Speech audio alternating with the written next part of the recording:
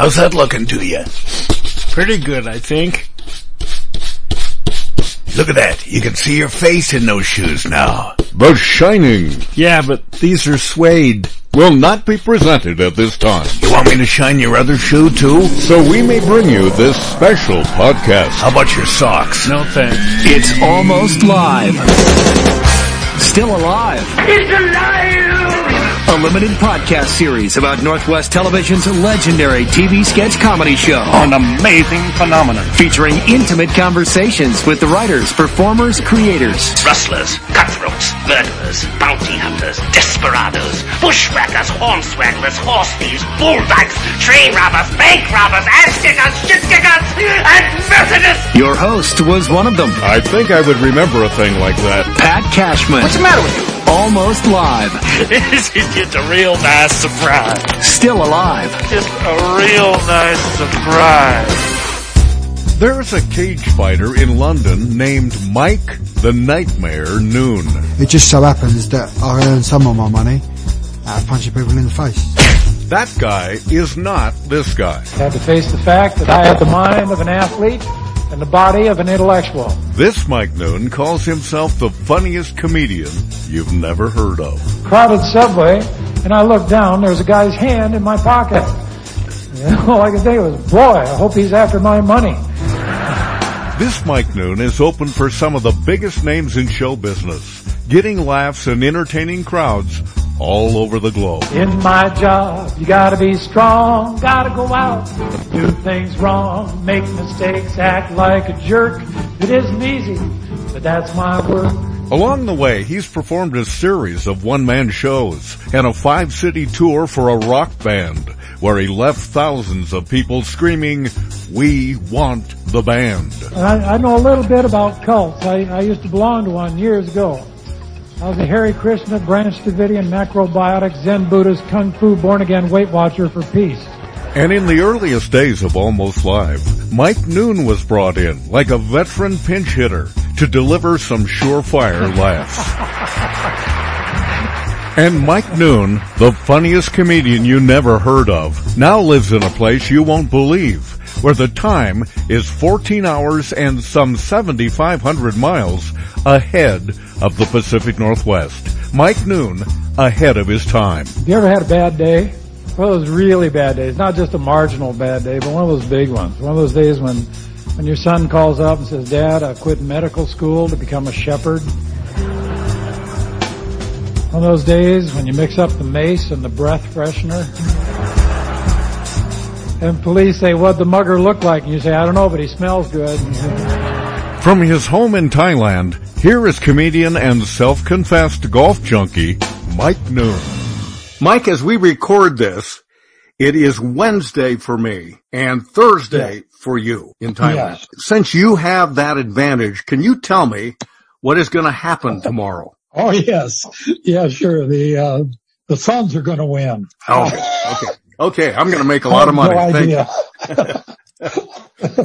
So describe what it is like there and pronounce the name of the city in Thailand that you live in. I live in Chiang Mai, Thailand. Chiang Mai. And, okay. Right. And I should know how many thousands of miles, but I don't. I'm guessing like 3,000 miles. Oh, no. It's a 26-hour flight. And a hell of a lot longer swim. That's for sure. Yes. Now, it's a long way. When's the last time you came back to the U.S.? Has it been a while? It was about 6 years ago. I brought my wife and her nieces, and we flew to San Francisco and drove up the coast and came to Seattle and met a bunch of old friends, and it was just glorious. That's great. How did you adapt to life in Thailand? That just seems impossibly exotic to me.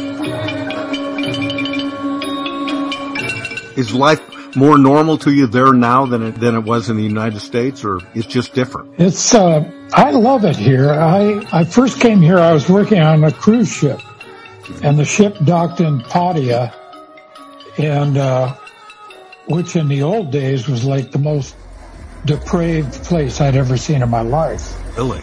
I mean, there are just thousands of bars and bar girls.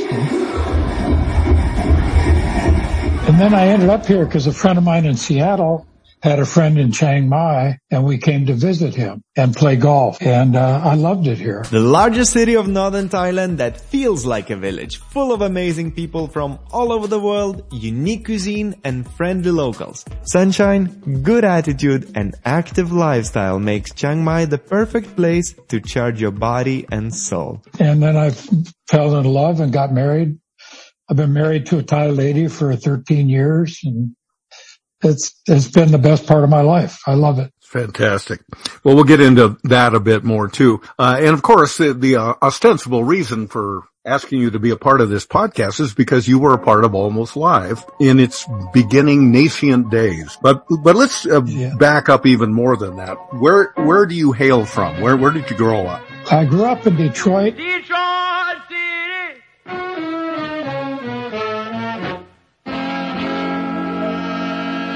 And then just south of Detroit on an island called Grosse Ile. Oh yeah. And I remember the movie Grosse Pointe. Is it like the same Grosse? No, it's two different places. Like Grosse Pointe was a rich suburb. Yeah.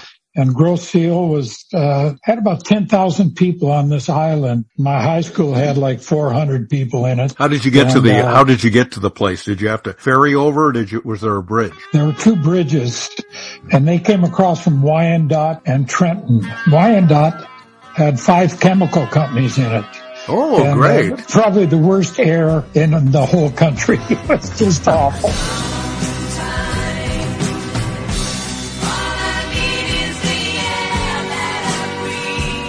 I'm glad you got out of there. Sheesh, for crying out loud. Oh, yeah.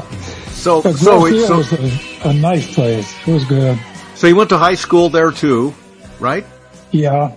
And then what happened? Where did you go? Did you want to go to college? Yeah, actually what happened is my dad quit his job, to go into business with a guy in Seattle.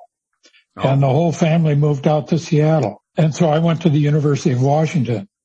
So I went from a high school of 400 to a college of 17,000, and I was just bumping into things. I had no clue what I was doing. Now, going back to high school or grade school days for that matter, were you, I always love to know this, did you think you were funny? Did you gravitate towards comedy? Were you interested in it, or was it something that wasn't even on your radar?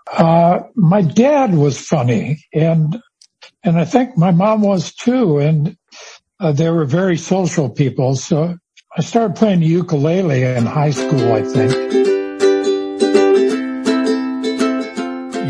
You think you were?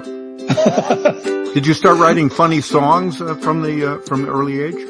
No, I wrote funny stuff in English class. I just figured the teachers were bored to tears with these essays. So I juiced mine up, and I tried to make them funny. That's kind of what I did. I hope I haven't already told this story, but I was in the 6th grade, I can remember, and it became a point of great pride when the teacher would say, and we'd like Mary and Larry and Pat to come up and read their essays. Yeah. And so, because we'd be assigned to write about something the night before. And I tried to write funny stuff, and I got called on a lot because I could make the class laugh, and the teacher liked that.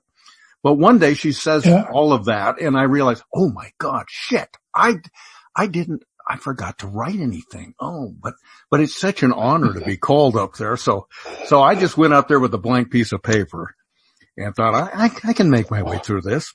And I just started making stuff up, and as if I'm reading it. And everything was going along fine until I realized I'd gone on too long. I went on for about 4 or 5 minutes on a single piece of paper. Nobody can write that small or read that small.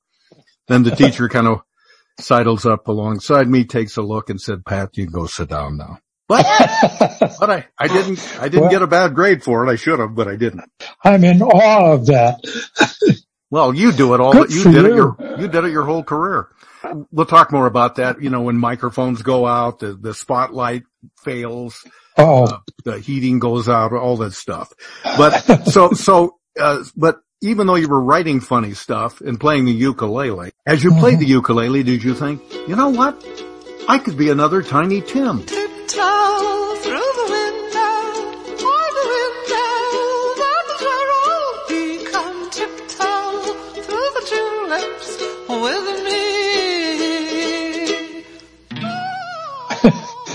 He wasn't around yet, but I definitely wanted to be an entertainer, but I was also incredibly shy. Yeah. And but isn't that true of just about every entertainer? I don't know. Like I heard your interview with Ross Schaefer, and like I always felt he was the opposite of me. Yeah, you're right about that. Yeah.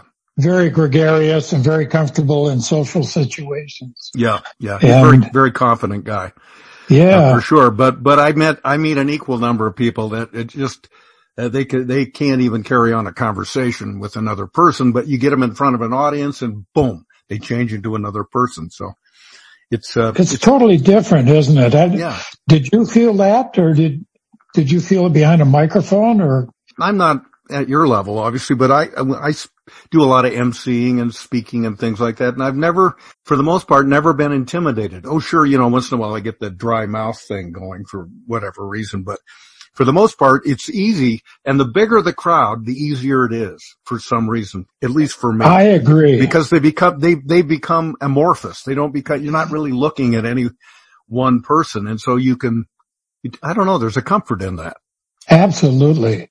Couldn't agree more. And I also love the idea of a spotlight in my face, because then I don't have to see anyone. I could just feel it, Yeah. Those people who say pick out someone in the room and do your show for them. Yeah. I could never do that. Yeah. Yeah. I'm with you. So anyway, we kind of skipped ahead because so you're at the UW. Right. You have not yet begun a career. I think I just read in your book, and I'll talk about your book in a bit here, but you said, I never planned to be a comedian. It just happened. Yeah.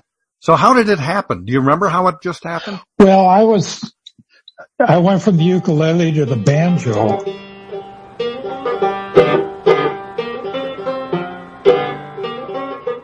Which is always a chick magnet. Chicks love banjos. Oh boy, do they. My instrument was not a French horn and not a tuba, but it's in between, called a baritone. Really? Now you talk about a chick magnet. Yeah. We made bad choices. Terrible. Bad choices. But I played at college parties. And I played at, we used to go out and serenade the sororities, and I'd play like comedy songs. And, you say we, did you have a partner or two? No, well, actually in college, I was in a very small fraternity, and, there were 3 or 4 of us that go out and we'd sing. And at the parties, there'd be 3 or 4 of us, but there was no, like group really.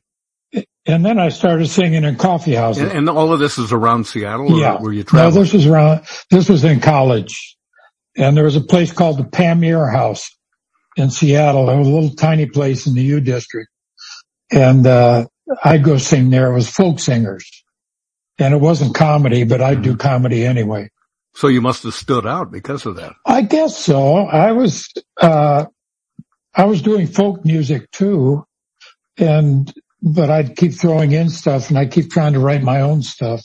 So when you say you were throwing stuff in, you were doing jokes as well, right? Not really. It was mostly comedy songs, and I'd put like jokes in the middle of them. I sort of bookend it. Mm-hmm. Transition. Yeah, but I was never an improv guy, and I wish I had been. It would have been much better preparation, but I always came out like I was in journalism in college. So I was always the guy that wrote stuff and then presented it. Did you want to be a newspaper guy? Yeah, that was my plan. I was going to I was like the sports editor at the Daily at the UW, and I was going to go into journalism. But then I started singing in coffee houses and bars, and that all changed. Well, the Daily at the UW has fostered so much talent. Oh. It's just astounding, the people, including Keister, of course, but a lot of other folks too. A real hotbed for creativity, back in the day anyway. I had a photographer for the sports section, and he was this big roly-poly guy, and I thought, it's Bob Peterson, isn't it? Bob Peterson. And yes, and he became just a national famous photographer. Right. And one of my oldest best friends. I mean, terrific guy. I was already a photographer and I knew I wanted to do that, but there were no photography classes. So I decided, well, the thing I like to photograph the most, people, And sociology is the study of people. So I became a sociology major. I worked on the Daily, I worked on the yearbook. Shooting athletics at the University of Washington, I was one of the first photographers to use 35 millimeter telephoto lenses on the football field. So I could zoom in on the faces of the coaches and the quarterbacks and the running backs. But I agree, there were lots of people who came out of the Daily. So at some point, when did you say, you know what, maybe I'm not going to be a journalist. I was kind of doing this coffee house thing as a fun little activity, but now maybe that's how I make my living. Was there a moment where that light came on or a realization took place? Well, I knew I loved to do it, and I loved singing in bars. The guy who owned the Pamier House bought a place down on Skid Row called the Alley Cat.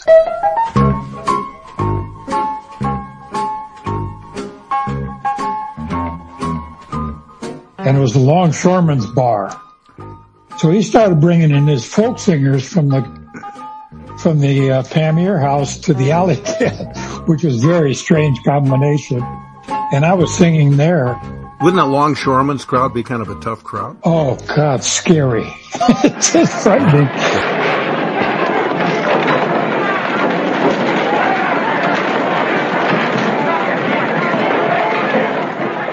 And so I just tried to make friends with the longshoremen. I thought I got to do this or I'm going to get killed,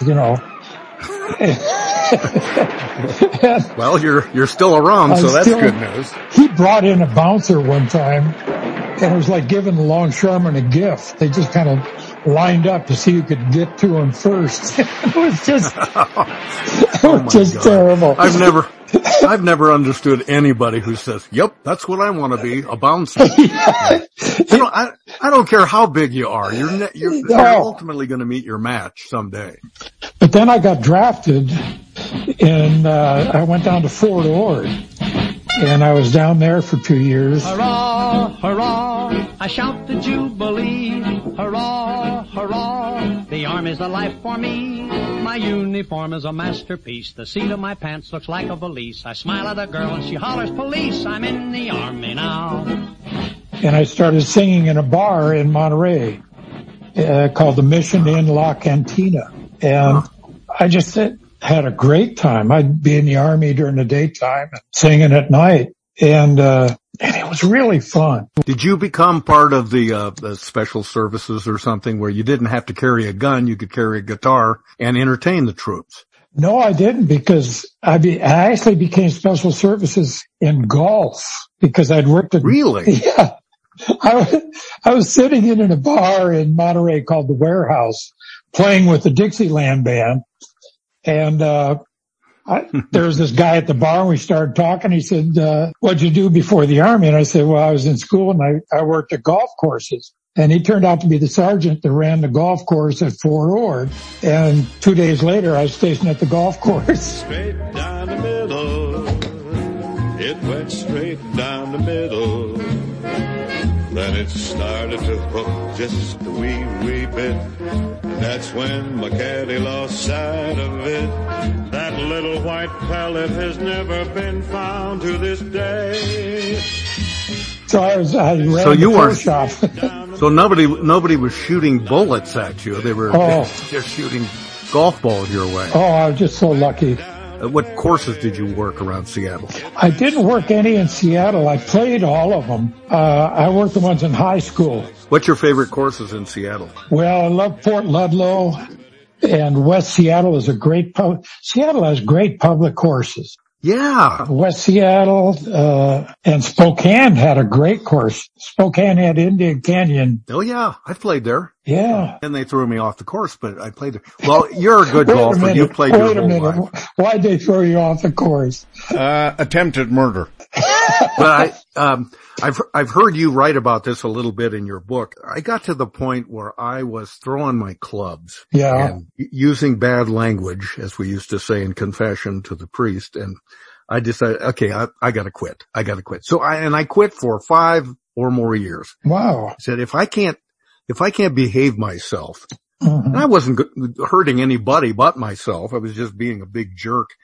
And so then I came back, and now I have a lot of fun at it. I'm no better than I was, but at my age, I can't throw a golf club very far anyway. So that's where I'm at. I had dreams of playing professionally, and then at Fort Ord, I worked with like 3 or 4 guys who went on a tour, and they were just light years better than me. Yeah. So, yeah, it is very intimidating when you play with somebody really good, and they make it look easy, and I always try to make it look hard. Now you're down at Fort Ord, cutting the greens at golf courses, or what did you do? I actually ran the pro shop. I stood behind the counter and saw golf balls and did stuff, and I was also at the time driving up to San Francisco to sing at the Drinking Gourd, which was another folk singer bar. What a great name. Drinking Gourd. Man, that's a good name. And the big star there was Marty Ballin, who was in Jefferson Airplane. When the truth is found to be lies. He used to sing there, and but I'd just sit in. So your heyday at the beginning was kind of in the time of all those kinds of groups, the Kingston Trio and the Brothers Four and those kind of things. Absolutely. They were my heroes. Try to remember the kind of September. Were they really your heroes, or did you think, these guys are kind of dorky? I'll make fun of their music with my music. Not really. Well, Mort Saul. The chart goes like this, has 2 categories. Up here, we have the left wing. You can shudder if you'd like. The left wing is made up of the Communist Party, which has a membership, I'm sorry to say, of 4,000, 3,000 of whom are FBI agents. Over here, we have the right wing, which is made up of various people, John Birch Society, capitalism, fascism, and finally greed, if we can work it out. And the Smothers Brothers. Yeah. Now, the 2 great big bells high up in the Catholic Tower, they made ring. a mistake. My brother made a mistake. He said showers. My brother said Catholic showers. I didn't mean it. Tommy, it was an accident. You said it. You said it real clear. I know, but I corrected When did you first realize that you said it? Right away. Yeah, so did I. I think everybody realized you said Catholic showers. Do you know anything at all about the Catholics? No. They'll get you. Who was the Harvard professor who wrote all the... Tom Lehrer. Tom Lehrer. He was my hero. I love Tom Lehrer. Yeah, he's my hero, too. I hold your hand in mine, dear. I press it to my lips. I take a healthy bite from your dainty fingertips. My joy would be complete, dear, if you were only here. But still I keep your hand as a precious souvenir. He's still around. Is he really? I'll be there. Yeah, he's 90. He's like 95 now. He's still, my God. I don't know if he's still performing. Yeah.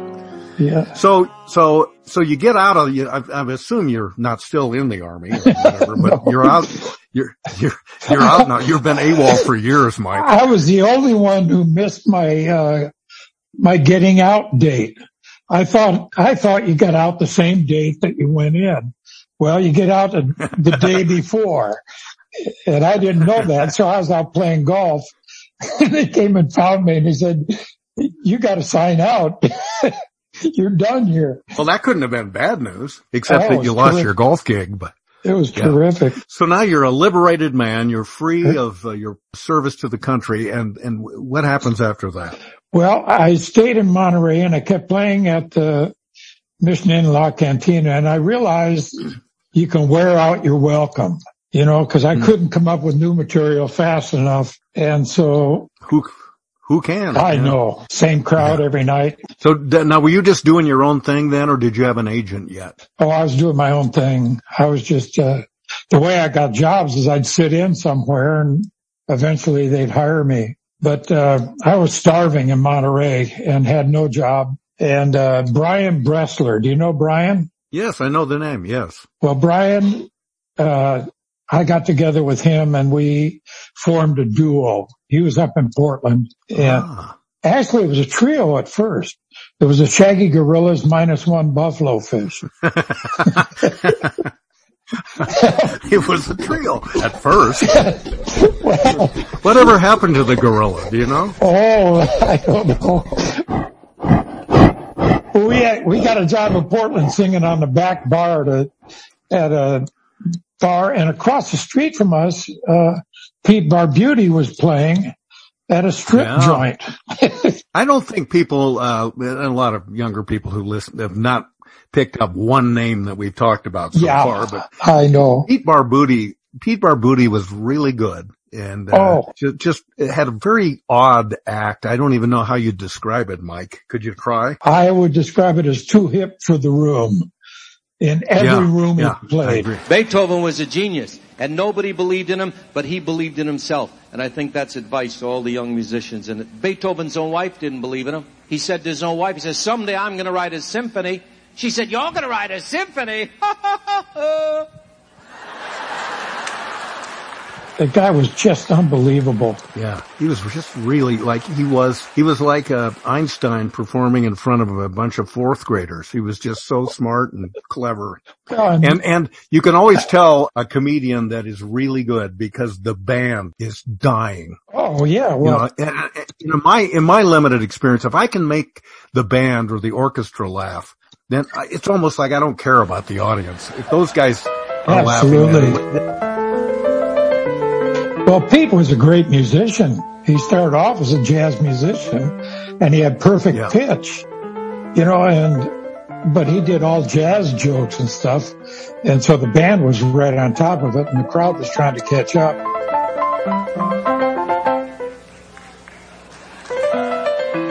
You're right. That's a perfect description. Too hip for the room.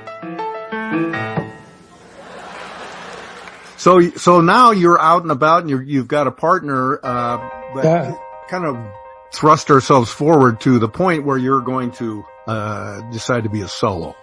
Yeah. Well, Ross talked about John Powell, his manager. Yeah. And we're talking about Ross Schaefer, of course, and John Powell. And was John Powell Pete Barbuti's manager too? Yes. And who's the pianist, Walt Wagner.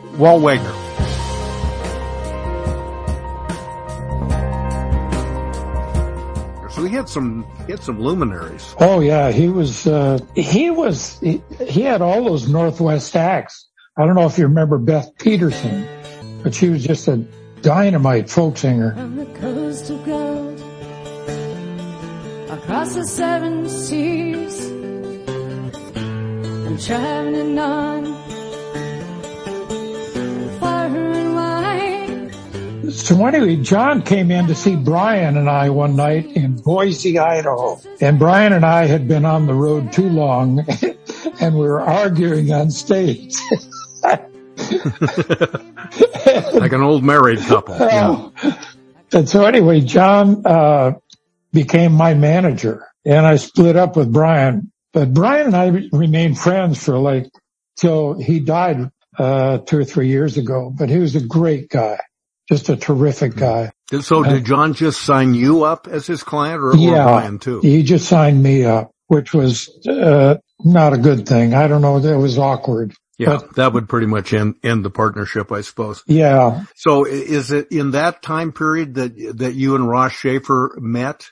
I know I'm jumping ahead a little bit to Almost Live because I talk about what happened more immediately, but Ross told me the other day that long before Almost Live, he met you, and you are a guy that has owned boats, and you had this big wooden boat, and you would invite him out there, and he said, and you would be so kind to him. You were just so generous teaching how to write joke to him. Oh, and you weren't getting anything out of it. You weren't making any money out of it. Wax is rhapsodic about what a generous person you were. And that he learned so much from you. Well, that worked both ways. Like Ross was better in a lot of ways at the business than I was.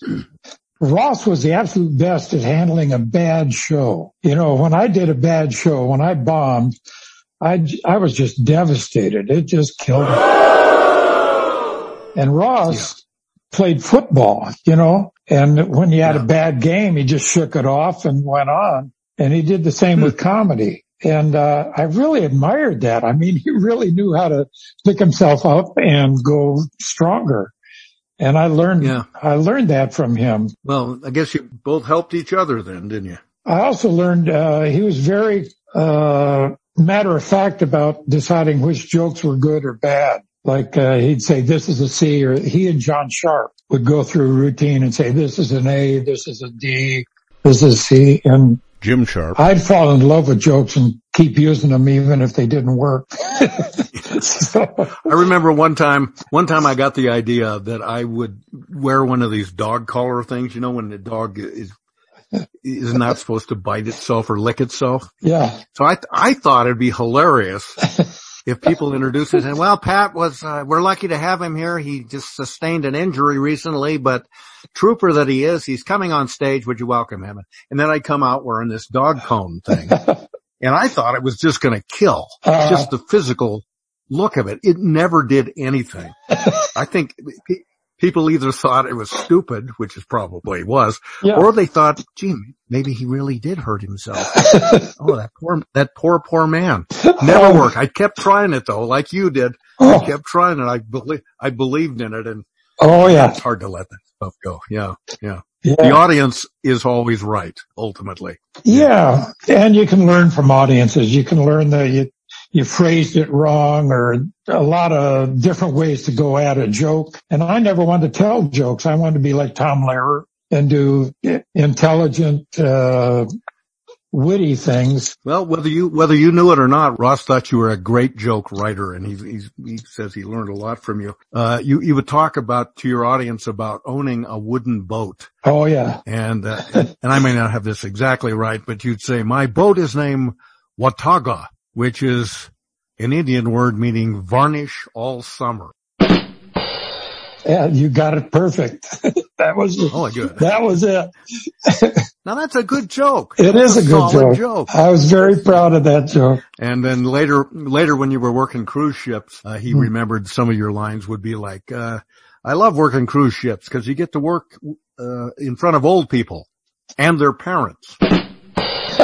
Yes. Then you said, I love working cruise ships because I finally found my audience. The only problem is my audience is going to be dead in 8 years. Yeah. Good jokes. Those are good jokes. They are. I like the cruise ships. I enjoyed them. But you're working bars, and now you're working bigger venues, and you're moving along, and now it's maybe getting into the 1970s or so. And then you actually get a couple of TV shows in that time frame, even before Almost Live came along. Tell us about those. Well, my manager, John Powell, got those, and it was up in Canada. And it started out with a show on CBC in Vancouver called In the Round. And it was a great little show. Johnny Mathis, and they've given me 30 seconds to tell you about Mike Noon. Personally, I think that's a little too much time. Mike and I have been working together the past 3 years, and it's been rough. We play golf all day, then we do a concert at night. Mike puts in as much as 30 minutes a day of solid work. It's a terrible grind, and he deserves a break. I hope his TV show is a big success and makes lots of money, because next time I do one of these spots, I want to get paid. There was a nightclub in Vancouver called The Cave, and Las Vegas acts used to come up there to work on their act before they went down to Las Vegas. And so there were some kind of like off Broadway. Yeah. And so there were some major acts that came through Vancouver. I'd like to introduce you to a group that's had hit records all over the world, in America and Europe and Australia and Japan, and they're here with us tonight. From Sweden, a wonderful group, ABBA.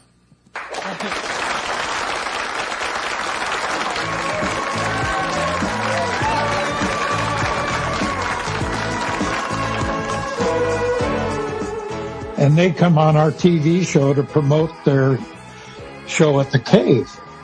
And so the biggest one was Duke Ellington. I mean, oh my God. I've got this little TV show in Vancouver with an audience and a stage, and Duke Ellington's there. Money is still a byproduct, you know. But when you write a tune, your reward is when you hear it, you know, or you write a play or whatever it is, and when you see it, that's your reward. Whatever else comes out of it is byproduct. I suppose we could persuade you to play a little bit. Oh, sure.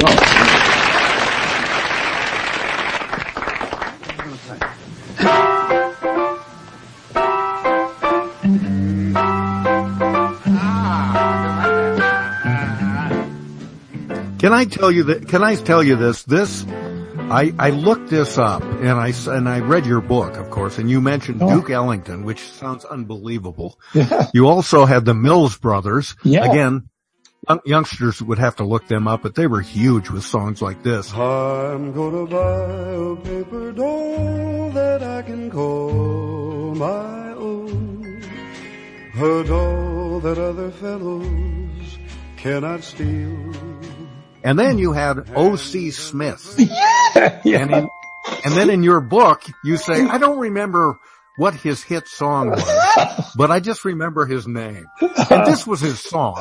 Oh, God didn't make little green apples. It don't rain in Annapolis in the summertime. And it was gigantic. This is a huge hit. You can't remember it. That would be devastating to the poor man. But here's the thing, Mike. I look up your name on Wikipedia, and the first thing that comes up is Noon at Night. Which the show you mentioned, In the Round, changed its name to Noon at Night. Is that correct? That's correct. Right. Which I think Noon at Night is a really good name, by the way. Oh, I do too. That's very clever. It reminds me of a DJ friend of mine. His first name's not important, but his last name was Wood. And he got a job overnight on a rock station, early morning show, and he named the show Waking Up with Wood, which I thought was the greatest name ever. That is terrific. I thought the radio station would say, no, you can't use that, but they never caught on, so he my God. That is terrific. I love it. So how long did that show on the CBC last? Before we go on, I think we just passed the highlight of this interview. I mean, Waking Up with Wood. I'm going to remember that forever. I'm glad you like it too. I was so taken with that. I'm sorry. What were you going to say? I don't remember. Oh, I was going to say, didn't you? Well, here's the thing though. On the website, it's a Wikipedia page about that show of yours. Right. And it says among the guests were Eleanor Collins, Terry David Mulligan. Right. And Chief Dan George. Yes. That's it. They don't mention Duke Ellington. They don't mention Mills Brothers. They don't mention O.C. Smith. They mention Chief Dan George. Well, Chief Dan George was really famous at the time. I know he was. But how can they leave Duke Ellington? I know. That's just, we had ABBA on the show. You did? Yeah. Hey, didn't you also have Rolf Harris on the show? This is the low point of my life. Actually, we had Rolf Harris, and later on I opened for Bill Cosby in Lake Tahoe. So I've worked with the two most famous, infamous people in the last 20 years. It's Bill Cosby coming at you with music and fun, and if you're not careful, you may learn something before it's done. So let's get ready, okay? Hey, hey, hey! This, for youngsters out there, this was a gigantic novelty record by Rolf Harris. Yeah. Back in the day. All together now, tiny kangaroo down, sport. Tiny kangaroo down. Tiny kangaroo down, sport. Tiny kangaroo down. And so then, it turns out, of course not while you had him on the air, but, later it's discovered he's from Australia, and he was pedophilic, wasn't he? Yes. And yeah. And that'll kill your career every time. Yeah. Oh my God. Yeah. And then I just read, did you hear that Bill Cosby got out? Yes, as we're recording this, he's just got sprung. Yeah, this morning. So. Yeah. In fact, I got a call from him. He wants your phone number. He's looking for an opening act. I don't know if you're interested, but yeah, just think about it. So then the CBC show, Canadian Broadcasting Company show. Yeah. And you did it out of Vancouver. That, as all shows must, ends. But then you got another TV show, and this one closer to home in Spokane, right? Oh, yeah. A series of shows. Right. Yeah, the public TV station in Spokane set up shows. I did one it was like a nightclub, and we did an hour special, and they put it on all over the country, and it worked for them. So I ended up doing 6 or 7 of those shows. And that was amazing, because I do like an hour show every year. And I really learned how to write a show. I think there's a balance in life. I think there's positive and negative. Animals know that. That's why dogs are positive, cats are negative. It's true, isn't it? You get lost with a dog, no food, no water, that dog will be saying, hey, this isn't a problem. This is an opportunity. I'll run for help, save my master, get my picture in the paper. You get lost with a cat, no food, no water, that cat will be saying, well, looks like you're going to die. I really learned how to write a show. Politics has gone the other way. Everyone's negative. Man, they're mean, aren't they? Bitter, attacking. So I've started the Negative Political Party. We're against everything. We're against good schools. We feel if we can keep the kids stupid, they won't take away our jobs. I really learned how to write a show. We're against Prozac. We feel you should treat depression the old-fashioned way, with liquor. And then I forgot. Was that just you by yourself in those shows, or did you bring guests on? No, it was just me by myself on stage. Wow. They ended up in a great theater in Spokane called the Met Theater, and it was just gorgeous, and it was maybe my all-time favorite place to play. And I just come out and I do an hour and a half of material, and they take an hour out of it, and then they just play it around the country. What would you do if you won the lottery?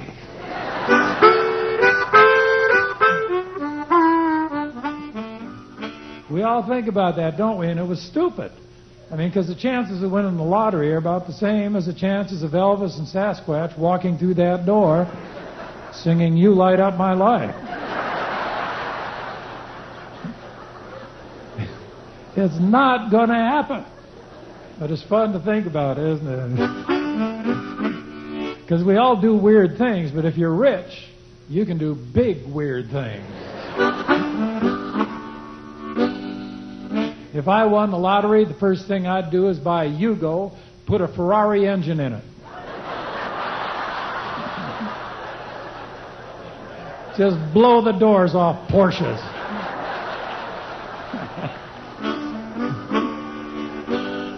It'd be fun to see the look on those guys' faces, wouldn't it? Oh, my God. If I won the lottery, I'd build a gated community for the different. You ever looked at gated communities? They're all the same. The house is the same, people are the same, cars. I'd build it for the different. I wouldn't let anyone in unless they were different. I'd be strict, too. What's that? You're a gay Republican scuba diver for peace? I'm sorry, we've already got one of those.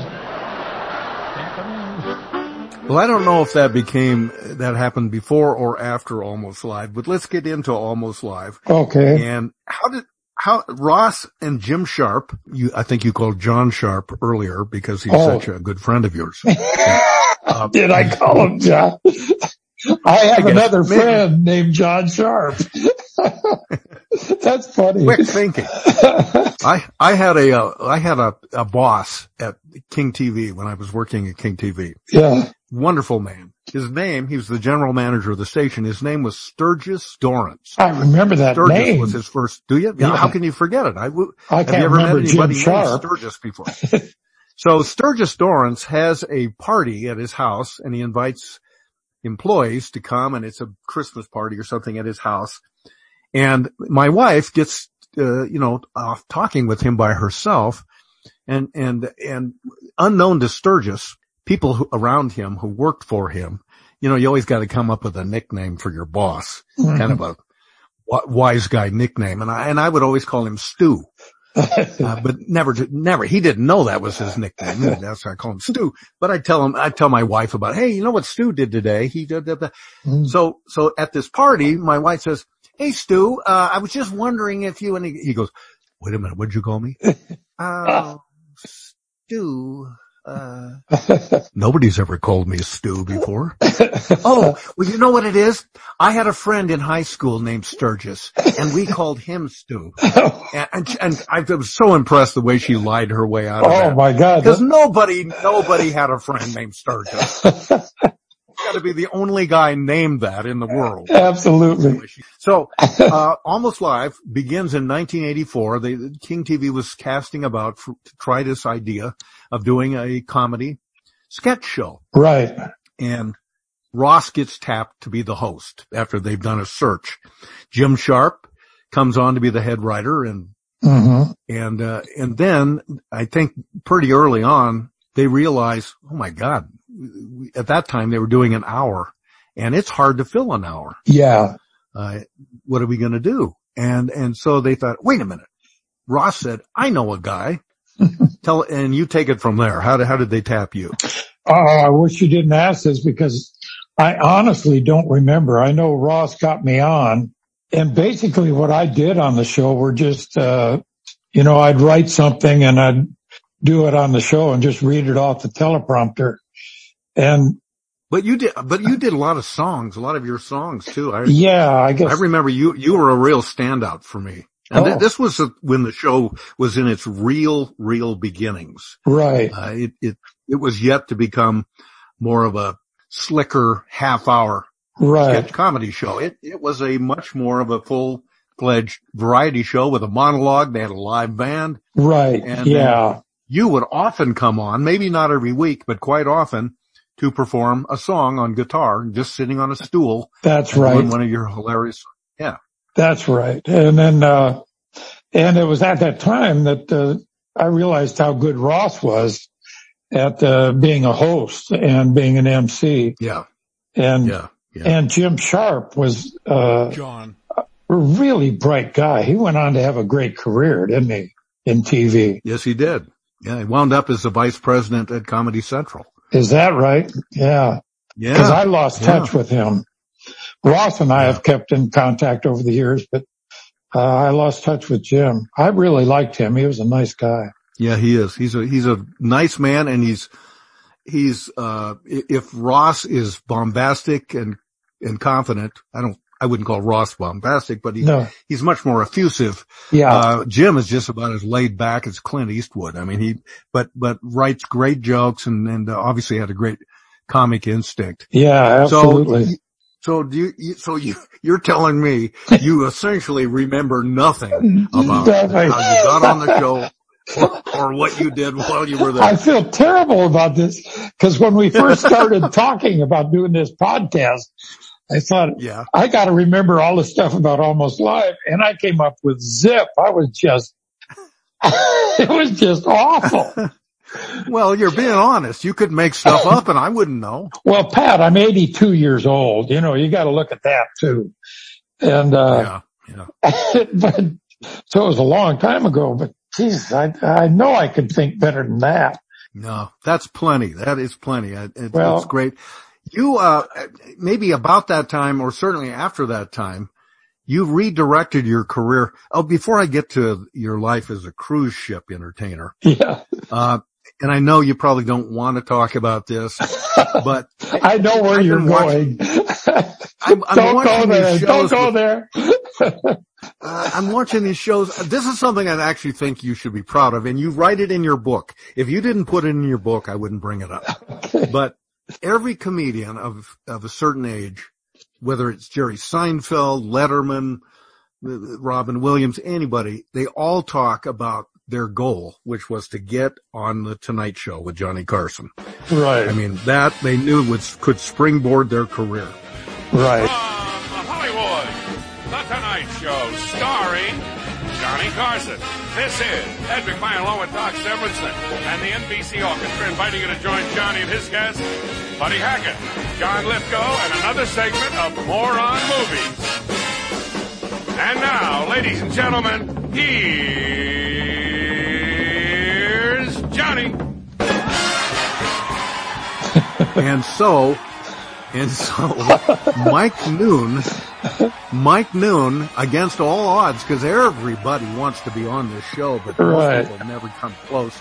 Mike Noon gets a shot on the Tonight Show with Johnny Carson. Well, Brian and I got a shot. We were working as a duo at that time, and so what year would this have been, roughly? Oh, Jesus, I don't know, in the 70s sometime, I guess. I have no idea. Yeah. And so we get on the show and we're scared to death, right? We got on the show because of the Kennedys. Was that in the book? You rather buried the lead in that part of the book. So you got on the show because of the Kennedys. Brian and I were singing in Sun Valley, Idaho. Oh, never mind. It probably isn't a very good story. Let's just move on. No, you got to tell us because of the Kennedys. The Kennedys were skiing at Sun Valley every year, and they used to come in to watch our show. And there's Bobby and Ethel, and so they were the ones who got us on the Tonight Show, and we went back. You must see this young entertainer that I saw in Sun Valley. He would be a terrific Johnny. Oh, okay, let's put him on. That's right. Is that how it happened? That's basically how it happened. So we went back to Washington, D.C., and we're hanging out with the Kennedys at their house, and we're driving around. Oh, my God. With Bobby and Teddy. Awesome. And I'm just so, I'm a shy guy anyway, and I was just so overwhelmed. I mean, just blown away by this. And we're in parties with Pierre Salinger and all these people. And Jesus, and then we go to the Tonight Show. And we're going to be on the Tonight Show. And the first night, we're all backstage and we're set to go on. And Robert Goulet, do you remember Robert Goulet? If ever I would leave you, yes, it wouldn't be in summer. Well, he's on and he goes long. And so Johnny says, well, we had an act that was going to come on tonight, but we're running along, so we'll bring him back tomorrow night. So we're scared to death already, and now we got to wait another 24 hours, right? And God damn, I just, I can't sleep, I can't eat, I'm just terrified. Of course not. And, we've been playing. Thanks a lot, Goulet. Yeah. We've been playing Boise, Idaho and Helena, Montana, and all of a sudden we're playing the Tonight Show. And so we get on and Brian says, let's start out with your song. So we start out with a song that I wrote and I forgot the words. And You forgot the words? I forgot the words that I wrote to this song. And oh my God, that sounds like a bad dream. It's just a train wreck, and then, and then we go to our comedy piece and it was just awful, just awful. Oh. Bob Peterson, who we talked about, the photographer, he has a video of that and he keeps threatening to show it to me. And I tell him I'll never go to his house again if I have to watch it. I might try to obtain it for a future episode. I don't want to embarrass you, but on the other hand, isn't it kind of funny? Isn't it more fun to tell that story rather than that you were triumphant? It wasn't worth the story. No, I'm not. What am I saying? No. Of course it's not better. Oh God, I love it. I love stories like that. I default to people who can be self-effacing about things that just come a little bit short of their dreams. But, that didn't head you off from continuing your career. And then you got into the world of cruise ships. And that life to me is very fascinating. Love, exciting and new. Well, in between that, I also did what Ross did, and that was a lot of opening act stuff.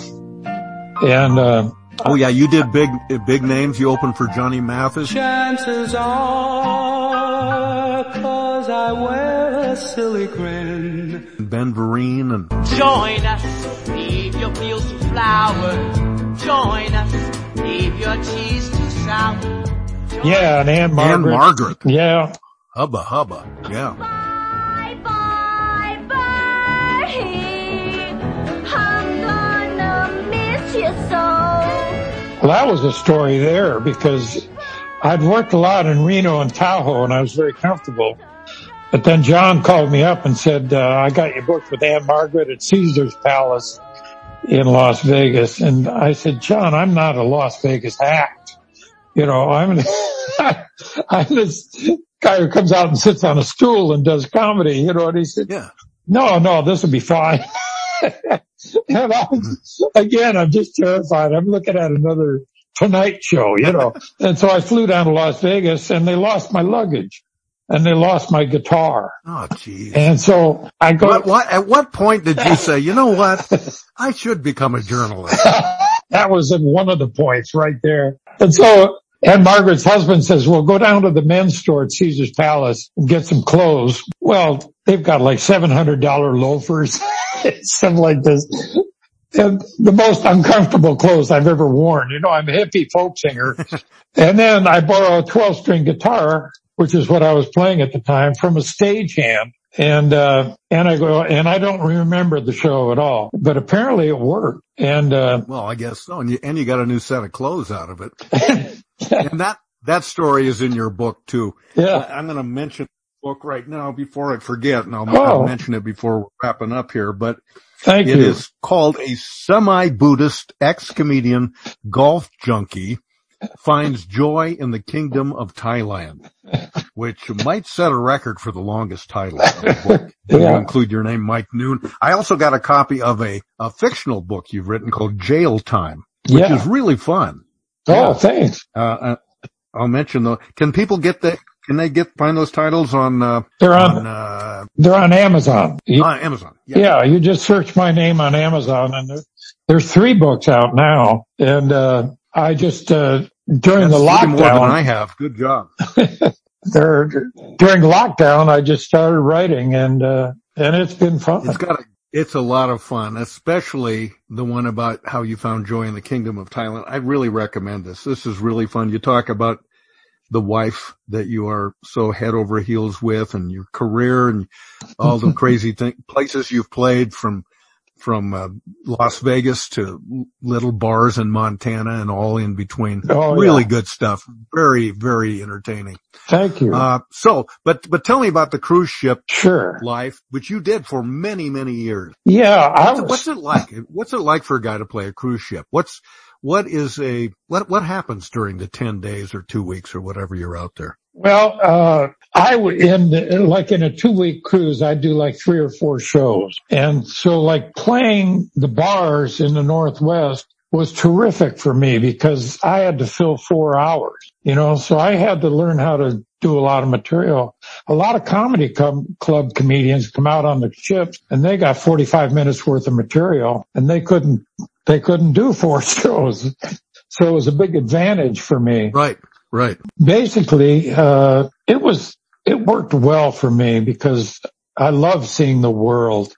God, what a joy that was. And the line I worked. Did you literally travel all over the world? Yeah, the first line I worked on was Royal Viking Line, which was incredibly good cruise line. It was top of the line. They had 3 ships. They had one in America, one in Europe, and one in Asia. And so I got to see the world. And because I was successful, I got to choose my cruises. So I just went wherever I wanted to go. It was terrific. So you work 3 or 4 shows, let's say over 2 weeks. What did you do with the rest of your time? Well, every port I'd go ashore and I found that I loved to wander. I skipped all the tours and everything. I'd just get off and start walking.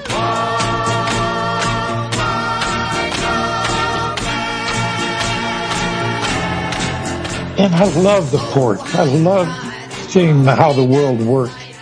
And I lived on a boat, and just to see boats in different parts of the world. Whatever floats your boat, float your boat, float your boat. They're so totally different. It's just amazing. Just to be in St. Petersburg or to be in Portofino or any of these places I never dreamed I'd be able to see. It was just awesome. That does sound awesome. And then you particularly, obviously, were taken with Thailand. Mm-hmm. And at some point you're saying, okay, this has been fun, but it's time to retire. And what people should know, and you know this better than me, obviously, Mike, is that you made some good residual money on some of the songs you wrote and sold to people like Ray Stevens. Right. John Davidson. It was Ray Stevens, basically, and he recorded 4 of my songs, and I didn't think much of it. John sold he sold the Haircut song to Ray Stevens, and I thought, okay. Uh-huh. And then This is the Haircut song. Well, when you get a haircut, you better go back home. When you get a haircut, get a barber you have known. Since you were a little bitty boy sitting in a booster chair, 'cause you might look like Larry Moore or Curly if a stranger cuts your hair. Well, people got to hear the whole song, so I'll play the rest of it at the end of the podcast. Yeah, and the first check was $10,000. Wow. Boy, I thought, okay, how nice is this? That's sweet. So sweet. And the checks also now are coming in like 12 cents. 32 cents. Yeah, I was the announcer on the Bill Nye the Science Guy show, and I just received a check the other day. This wasn't for one show. This is for several shows. Yeah. 14 cents. Yeah, I've got those. It cost them 50 cents to send it to me, of course. Absolutely. And it was just funny. I should have framed them. That's what we should do with those checks. Watch them get smaller and smaller. Absolutely. Yeah. Well, but all of that, of course, helped. It paved the path for you to figure out a way that you could retire. You decided on Thailand. You fell in love with the place, and that's where you met your wife. My wife is Jintana, and it was a blind date. I'd been here for 2 years in Chiang Mai, and I really didn't want to get married again because there are a lot of horror stories over here. How many times were you married? I was married twice. The first one was a total disaster. Second one was a lot longer and then became not good. And so I wasn't going to get married. I'm laughing. Yeah, I get it. I get that. So I wasn't going to get married. I just wanted to meet someone to hang out with, go to dinner, and yeah. And so this guy who lived in the same apartment as I lived in was going out with a girl who worked at a university, and they fixed me up with her friend, Jintana. And I'll never forget this. I picked her up at Airport Plaza, which is a mall here in Chiang Mai. And I waited in front, and she came down the stairs, and she had the most beautiful smile I'd ever seen. Mm-hmm. And she's tiny. She's like 5 feet tall. And so I thought, oh my God, this girl is beautiful. And we went out to dinner, and we just hit it off, and it was magic.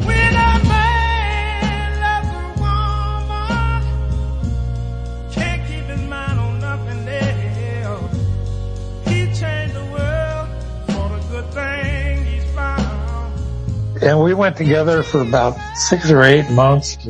she was the one who wanted to get married. I told her I'd never get married again. Also, that was absolutely stupid because she's younger than I am by like 30 years. I mean, it's just 30 years. 30 years. It's just, and I told her, you don't want to do this, you know. And so she was the one that kind of wanted to, and it's just been magic.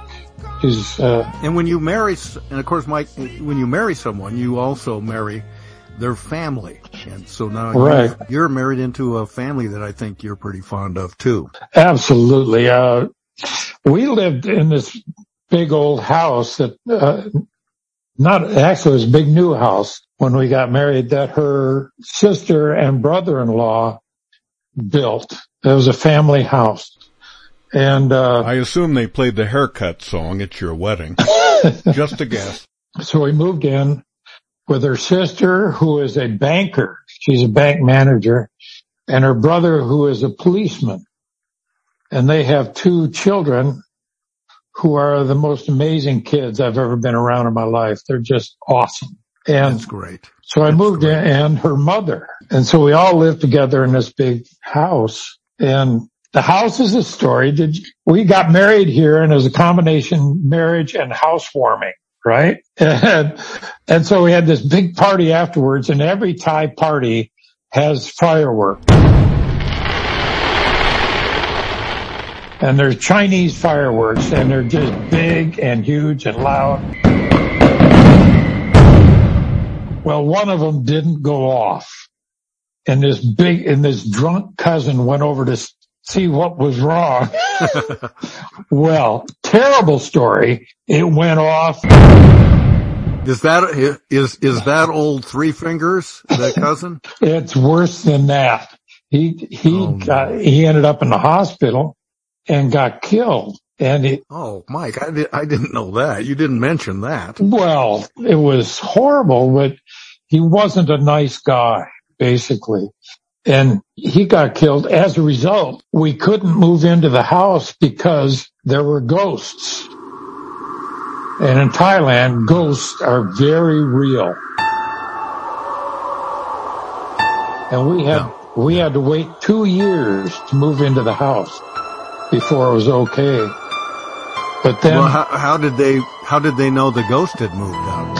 Apparently, they know stuff that I don't know. But well, I'm sorry that story took such a tragic turn. I am too, and I probably shouldn't have told it. And I'm sorry that I did. Oh, don't worry. This will be deleted from the podcast. You can edit it.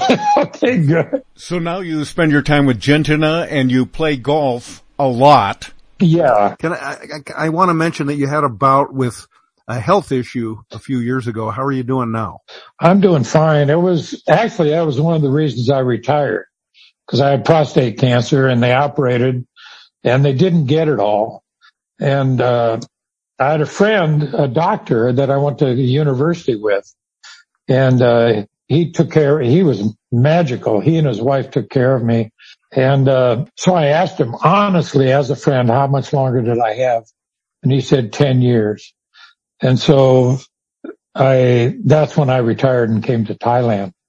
And that was 15 years ago. So Thailand adds 5 years to your life. Or he's a good doctor, but a poor mathematician. I don't know, but, well, I'm glad to hear that. And man, it's been a kick. I could talk to you forever. I'm sure I have not even begun to crack the lid on all the stories you have for all the years. Although it sounds to me like you can't remember most of them. Well, you've been a great host because, I was sure hoping you could open things up and bring back some memories that I'd forgotten, and you've done that, and I really appreciate it. Thank you, Mike. It's been a joy. Enjoy your life there. Say hi to Gentina and her family. And the ghost if you run into him. Okay, I'll do that. The Almost Live, Still Alive podcast. Produced and edited by Morris Patrick Cashman. Technical director is Dave Tavers. And special gratitude to the legendary Kenneth George Buford McCaw Almost Live's chief archivist. And thanks also to King TV Seattle. This program was made possible in part by the 12th century nun and mystic Hildegard von Bingen, inventor of spoken language. And by Emil Berliner, creator of the microphone. And I'm your announcer, that kid from Sluggy, Chris Cashman. Well, Butte, Montana, just passing through. One thing I just had to do. Had to get a haircut, and I was worried for my hair. I had a feeling of impending doom the minute I stepped into that room.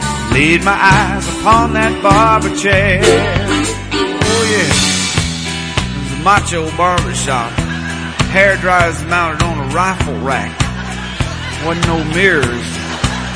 Barber chair was a Peterbilt.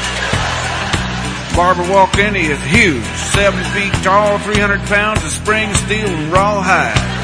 Wearing a hard hat, chewing a cigar, had a t-shirt on, said, "I hate musicians." Threw me in the chair, sneered, and said, "What'll it be, pal?"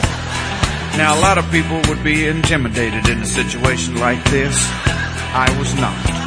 I am what I am, play my piano, sing my little songs. I looked him right in the eye. I said, "I'm a logger, just up from Coos Bay, Oregon. Been topping trees. Quite possibly the toughest man in the entire world." He said, "All right." He gave me a haircut and I walked out there. My hair was gone. Make Kojak look like Bill Golden. Yeah, had a tremendous craving to operate heavy equipment. Now you may think that Butte, Montana haircut's the worst any man could ever get. Wrong. Well, a few months later I was in L.A., trucking along on a smoggy day. Needed a haircut so bad I looked like Bozo the Clown. Eyes looking shaggy, not too good. I'd put it off as long as I could. Lord, I hate to get a haircut out of town. Well, I walked in, realized immediately that this guy was into punk rock.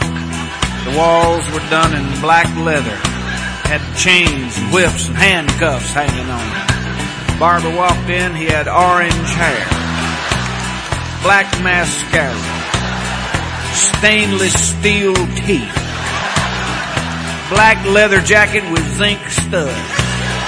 He threw me in the chair, hit me a couple of times, whap, whap, chained me down, threw a Nazi flag over me. Said, "I'm gonna tell you something might make you a little nervous." I laughed. I said, "What could possibly make me nervous?" He said, "I'm gay." No problem. I'm not threatened in any way. I mean, I'm secure in my manhood. Everything's cool. I am what I am. Play my little piano, sing my little song. I looked him right in the eye and said, "I'm a logger. Played football in high school. I was in the Marine Corps." He said, "All right," and he gave me a haircut. I walked out of there, friends, my hair was purple. Well, at least that mohawk section down the middle was purple. Had a white streak down one side. Other side looked like Mr. T. Had a couple safety pins in my cheeks. Felt a teeny bit conspicuous. Luckily, my next job was in San Francisco. Shoot, I got up there, I didn't even stand out at all. Wasn't even close. Those people thought I was an insurance salesman. Well, a few months later, I was way down south. Grits and gravy and a hush your mouth. My hair so long, I was starting to look like a man in drag. It was then that the sheriff came up and said, "Boy, you got too much hair on your head. You better get yourself a haircut or a dog tag." Well, when I stepped into the shop, I realized immediately that I was dealing with a born-again barber. Don't see too many barbershops with a steeple. Had an organ in the corner, choir. An usher led me to the barber chair. Barber walked in, started saying grace. "Oh Lord, for these haircuts we are about to receive, may we be truly thankful. Dominus possum pox probiscus postmortem et tu vitae puella carborundum." He was sort of half Baptist, half Catholic. kind of cactus. He started cutting my hair and preaching at the same time. I mean, he's a wild man. Scissors and razors are flying around my head. He's talking about liquor and wild women and music and sex and the evils of dancing and the music business in general. Then he looked down at me and he said, "What do you do for a living?" Now, I'm not ashamed of what I do for a living. Working bars and casinos, around liquor and wild women. I just play my piano, sing my little songs. I looked him right in the eye and said, "I run this church for lager." When you get a haircut, be sure to go back home. When you get a haircut, get a barber you have known. Since you were a little bitty boy sitting in a booster chair, or you might look like Larry Moore Curly if a stranger cuts your hair.